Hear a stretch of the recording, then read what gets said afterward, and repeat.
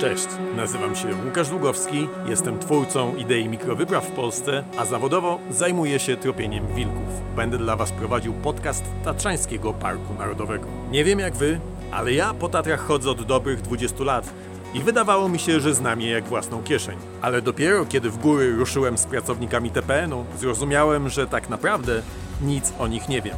Tatry to nadal tajemnica. Razem z pracownikami TPN-u stwierdziliśmy, że odkryjemy przed Wami te tajemnice. Mamy dla Was 30 odcinków podcastów, które usłyszycie w ramach akcji Śmieci? Kto to widział? Będziemy mieli dla Was opowieści o przyrodzie, o zwierzętach, o górach, ale też o ludziach, a także śmieciach i odpowiedzialnej turystyce. To co, zaczynamy?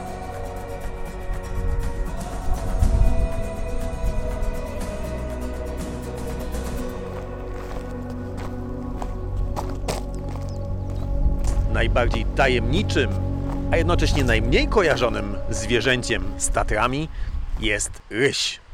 To najbardziej tajemnicze zwierzę nie tylko Tatr, ale i całej Polski. Posłuchajcie. Tak, myślę, że jakbyśmy zapytali ludzi idących dzisiaj przez Tatry, a pewnie dzisiaj jest ich sporo, bo pogoda piękna, o zwierzęta, które im się kojarzą z Tatrami, to na pewno byłby to niedźwiedź, świstak, kozica. Może gdzieś by się pojawił wilk, ale chyba niewielu ma świadomość, że w Tatrach też występuje ryś, który zawsze tutaj był. Mówi Jarek Rabiasz, pracownik Tatrzańskiego Parku Narodowego. Z końcem XIX wieku został wytępiony, jak i w całej prawie Polsce, więc przez następne 100 lat do połowy XX wieku praktycznie nie występował, najwyżej pojedyncze przypadki. I dopiero od połowy XX wieku zaczął się znowu pojawiać u nas w Tatrach. Najpierw tak sporadycznie, coraz częściej. Od 1945 wyszły ustawy chroniące go, które były później likwidowane, później z powrotem. I dopiero od 1994 roku ryś uzyskał pełny status ochronny. I mniej więcej w tym czasie ta populacja rysia się ustabilizowała w Tatrach. Na przełomie lat 80., 90. podawano, że jest około 10 rysi. No i tak mniej więcej zostało do dzisiaj. A dlaczego taka stabilna liczba? Ze względu na wielkość areału, jaka jest po stronie Polski. Mamy 211 km². Tak naprawdę te 211 km to jest areał bytowania jednej samicy rysia. Więc nie ma dużo miejsca dla wielu osobników na Tatrach. Czyli te 10 sztuk to nie jest za dużo na ten areał? Pamiętajmy, że rysie nie znają granic. Te 10 sztuk, na dzień dzisiejszy wiemy o tym, że są dwie samice. I te samice zahaczają o stronę słowacką i zarówno ta, która jest w Roztocce i ta, która jest w Dolinie Chołowskiej, one nie są tylko i wyłącznie po polskiej stronie, występują po słowackiej. Czyli to są takie wspólne rysie? To są wspólne rysie. Wspólne to jest właśnie ten dylemat, czy to nasze, czy słowackie, czy... Ty się zajmujesz monitoringiem zwierząt w Tatrzańskim Parku Narodowym, ale mówiłeś mi, że skupiasz się, czy może najbardziej lubisz rysie właśnie? Znaczy, rysie były trochę pomijane u nas w parku z tym monitoringiem. Z Pawłem Kauzalem w 2018 bardzo mocno skupiliśmy się na tym temacie, próbując rozgryźć, w jaki sposób monitorować w trudnym terenie tatrzańskim takiego skrytego gatunku, jakim jest właśnie ryś. Zastanawialiśmy się, jak to zrobić. Tropienie u nas jest bardzo trudne. Rysie chodzą po takich różnych dziwnych wądołach, skałach i tak dalej, że czasami pójście za tropem jest ryzykowne. Ale na szczęście technika nam przyszła z pomocą. Fotopułapki rozstawione po całym terenie dały nam obraz tych rysi. A ponieważ podgatunek rysia karpackiego jest bardzo ładnie uplamiony, w przeciwieństwie do właśnie tego nidzinnego, karpacki ma bardzo wyraźne plamy bądź rozetki, a te plamy, tak jak w większości gatunków, są jak odciski palców u ludzi. Po nich można rozpoznać każdego osobnika. Mówisz, że to zwierzę o skrytym trybie życia. Co to znaczy w praktyce? Że stara się ono unikać spotkań z ludźmi. Nie to, że nawet nie przebywa w pobliżu, bo bardzo często jest tak, że ono jest niedaleko od dróg, od osób przebywających w lesie, ale ono się nie pokazuje. Rysie się nie pokazują ludziom. Czy w ciągu dnia mamy szansę go zobaczyć? Teoretycznie nie, a w praktyce się zdarza. A dlaczego? Ponieważ samice w okresie, kiedy mają młode, ta ich aktywność rozszerza się na dzień. I bardzo często w ciągu dnia wodzą młode i wtedy są mniej niesprytne, tylko mniej czujne, uważne, albo ponieważ jednak młode, jak to młode, zawsze gdzieś tam odejdą, pójdą w bok, więc dla niej wtedy przestaje być priorytetem ta skrytość, a ważniejsza jest ochrona młodych. I mieliśmy takie przypadki właśnie, że rysice przechodziły przez szlak turystyczny, młode zostawały z drugiej strony i wtedy rysica nie kryła się przed turystami, pozwalała się fotografować i nawoływała młode. Dlaczego w ogóle zająłeś się rysiami? Tych zwierząt jest mnóstwo tutaj do badania. Bo właśnie rysie nie były do końca poznawane tutaj. I to była taka luka w informacji na temat zwierząt. Bardzo dobrze jest rozpoznany temat niedźwiedzi, z wilkami też od szeregu lat się tutaj zajmujemy, znamy ten temat na ten etap, a rysie były zawsze tak po macoszemu trochę pomijane.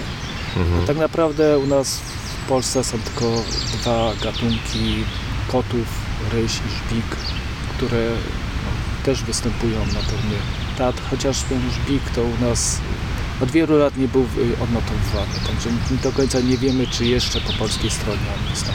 To, że nie był odnotowywany, nie znaczy, że go nie ma, prawda? Tak, nie znaczy, że go nie ma, ale nie widzimy go. Rozumiem. Okay. Dobrze się ukrywa. Dobrze się ukrywa i nie chce się pokazać. Nie chce się pokazać. A tobie udało się spotkać rysia? Bo ja znam takie osoby, które potrafią po 20 lat chodzić po lasach, gdzie występują rysie i ja ani razu nie widziałem. Mnie się w życiu widziałem tylko raz rysia z bardzo daleka. To jest tak. Spotkanie rysia w Tatrach to jest po prostu los na loterii. Ale są ludzie, którzy przypadkowo spotykają. A ile lat jesteś w Tatrach? Od 94 pracuję w Tatrzańskiej Patroli. 27 lat w tej chwili, tak? Jedno spotkanie dalekie z rysiem. Tak. To nie jest trochę frustrujące? Jest to trochę frustrujące, ale z drugiej strony świadczy to o jego skrytości, i tych spotkań, przypadkowości tych spotkań.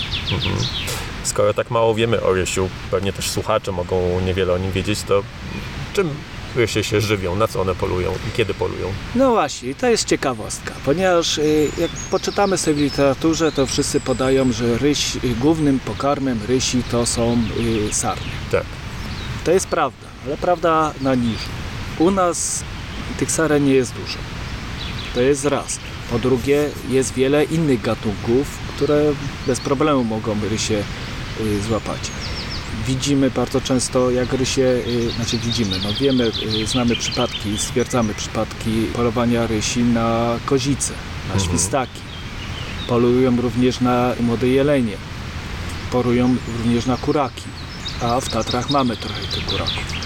Więc ten zakres pokarmowy rysi jest ogromny. Nie mówiąc tu o wszelkich gryzoniach, drobnicy, które szczególnie są... Takie przekąski. Znaczy nie tyle przekąski. W momencie, kiedy samica wychowuje młode przez pierwsze 2 miesiące, kiedy niezbyt daleko odchodzi od gniazda, ona musi szybko znaleźć zdobycz i wróci do gniazda z powrotem, bo raz, że obawa przed młodymi i o stratę młodych, 2, żeby szybko nakarmić młode, więc wtedy częściej poluje właśnie na taką drobnicę. Panuje taka obiegowa opinia, że rysie przyczajają się na drzewie i skaczą z tego drzewa na zwierzynę, na którą polują. Tak to wygląda? Znaczy na drzewie to może bym nie, ale faktycznie prawda jest taka, że rysie polują zasadzki, starając się podejść zwierzynę. Są słabymi biegaczami. Jak biegną, to na krótkim dystansie i nie są bardzo szybkie. Więc ich strategia polowania jest przyczajenia się, podchodzą pod zwierzynę i starają się kilkoma skokami dopaść zwierzynę. często kilkakrotnie większą od siebie. Również skok na 2 metry potrafią zrobić. Świetnie się spinają, stąd może być ta opinia, że potrafią porować. Że ryś to Batman. Tak, że ryś to Batman skacze z drzewa. Na pewno takie przypadki były, nie przeczę temu, ale generalnie strategia jest podchodzenie pod zwierzynę. Jak już ryś upoluje, to co dalej się dzieje z tą zwierzyną? Bo domyślam się, że jeżeli ona jest większa od niego, to nie daje rady jej zjeść na raz. Nie zjada oczywiście na raz. Przychodzi do tej zwierzyny przez kilka dni, zjadając ją coraz bardziej. Zostawia z reguły skórę i kości. Nie gryzie kości. Ryś nie gryzie kości. Jeżeli widzimy, że zwierzyna była kości połamane i tak dalej, to możemy raczej przypuszczać, że to były wilki tutaj w tym miejscu. Ewentualnie, co też jest bardzo często u nas obserwowane, że wspólna stołówka rysi, wilka i niedźwiedzia przechodzą po kolei na jedną i tą samą palinę. Czyli jeden upoluje, a reszta wszyscy korzystają, tak? Tak, jeden upoluje i to z reguły jest tak, że wilki upolują, a wszyscy pozostali korzystają z tego. A czy się chowają jakąś tą ofiarę? Są takie przypadki. W Pieninach znany, że wyciągnął nawet na drzewo. Z Tatr nie znam takiego przypadku. Nikt nie opisał, nikt nie opowiadał. Być może to też wynika z braku odpowiednich drzew do tego, żeby wciągnąć tą zwierzynę. W sensie, że musiałyby być jakieś liściaste z nisko zawieszonymi gałęziami, tak. Z reguły nas większość to są świerki ugałęzione od samego dołu. Ciężko byłoby przepleść przez tego typu gałęzie tą zwierzynę. Ale oczywiście rysie bardzo często gdzieś zaciągają, przykrywają ziemią, gałęziami, tak? A co Cię najbardziej zaskoczyło w trakcie tych badań nad rysiami? To, że właśnie wiele elementów jest nie tak, jak opisuję, że jest bardzo dużo tajemnicy w tym zwierzęciu, że wiele zachowań nie do końca jest takie, albo są zachowania, które w literaturze podają, że jednak nie, a jednak występują. Na przykład? Na przykład że w specyficznych sytuacjach brak czujności jednak przed ludźmi, brak tego strachu i tego skrywania się przed ludźmi. Że ta samotność przysłowiowa rysi, że są samotnikami, nie jest tak do końca, bo bardzo często samiec towarzyszy przypadlinie samicy z młodym.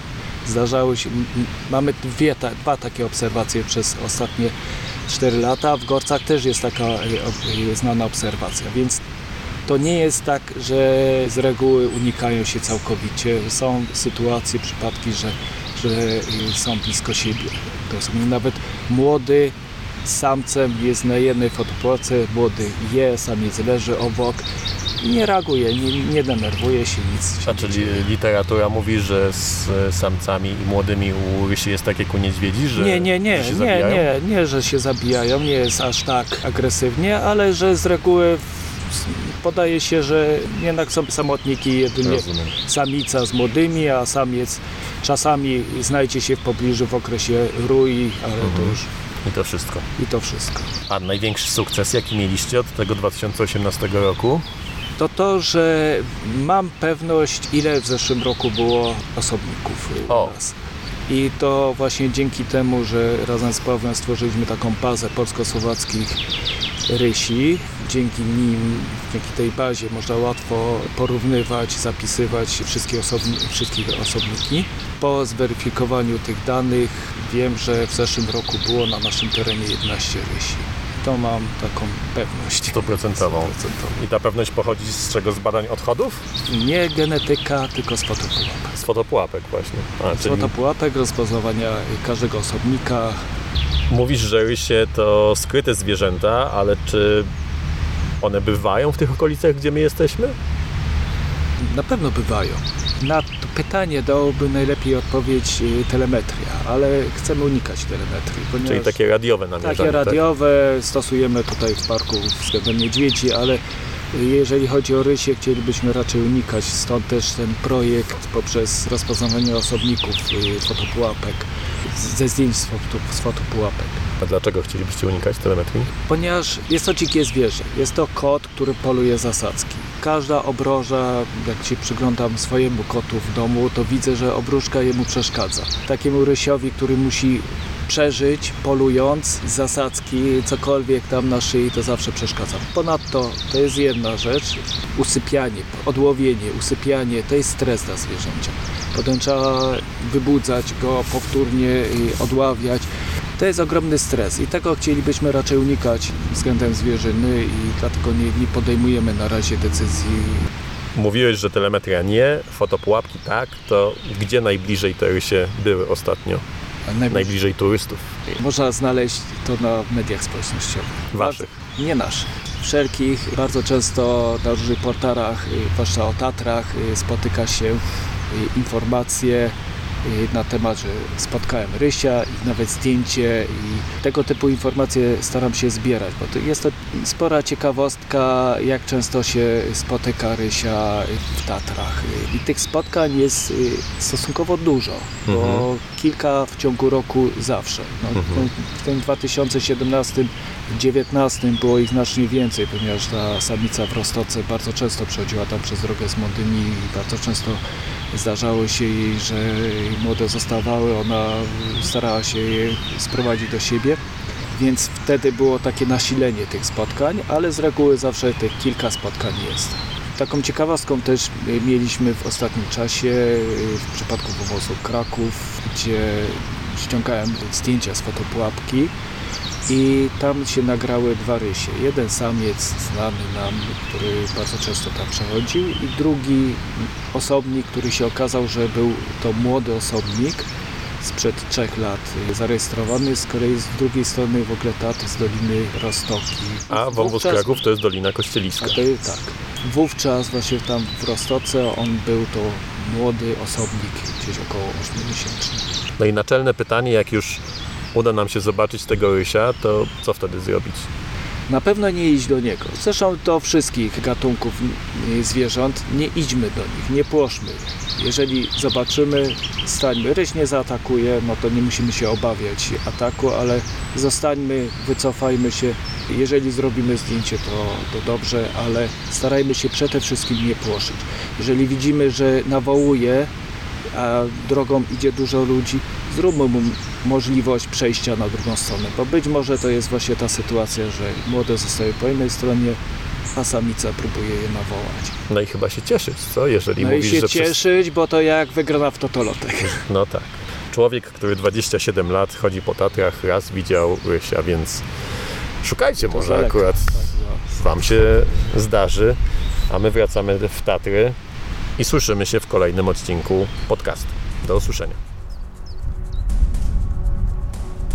Niniejszy materiał został dofinansowany ze środków Narodowego Funduszu Ochrony Środowiska i Gospodarki Wodnej. Za jego treść odpowiada wyłącznie Tatrzański Park Narodowy.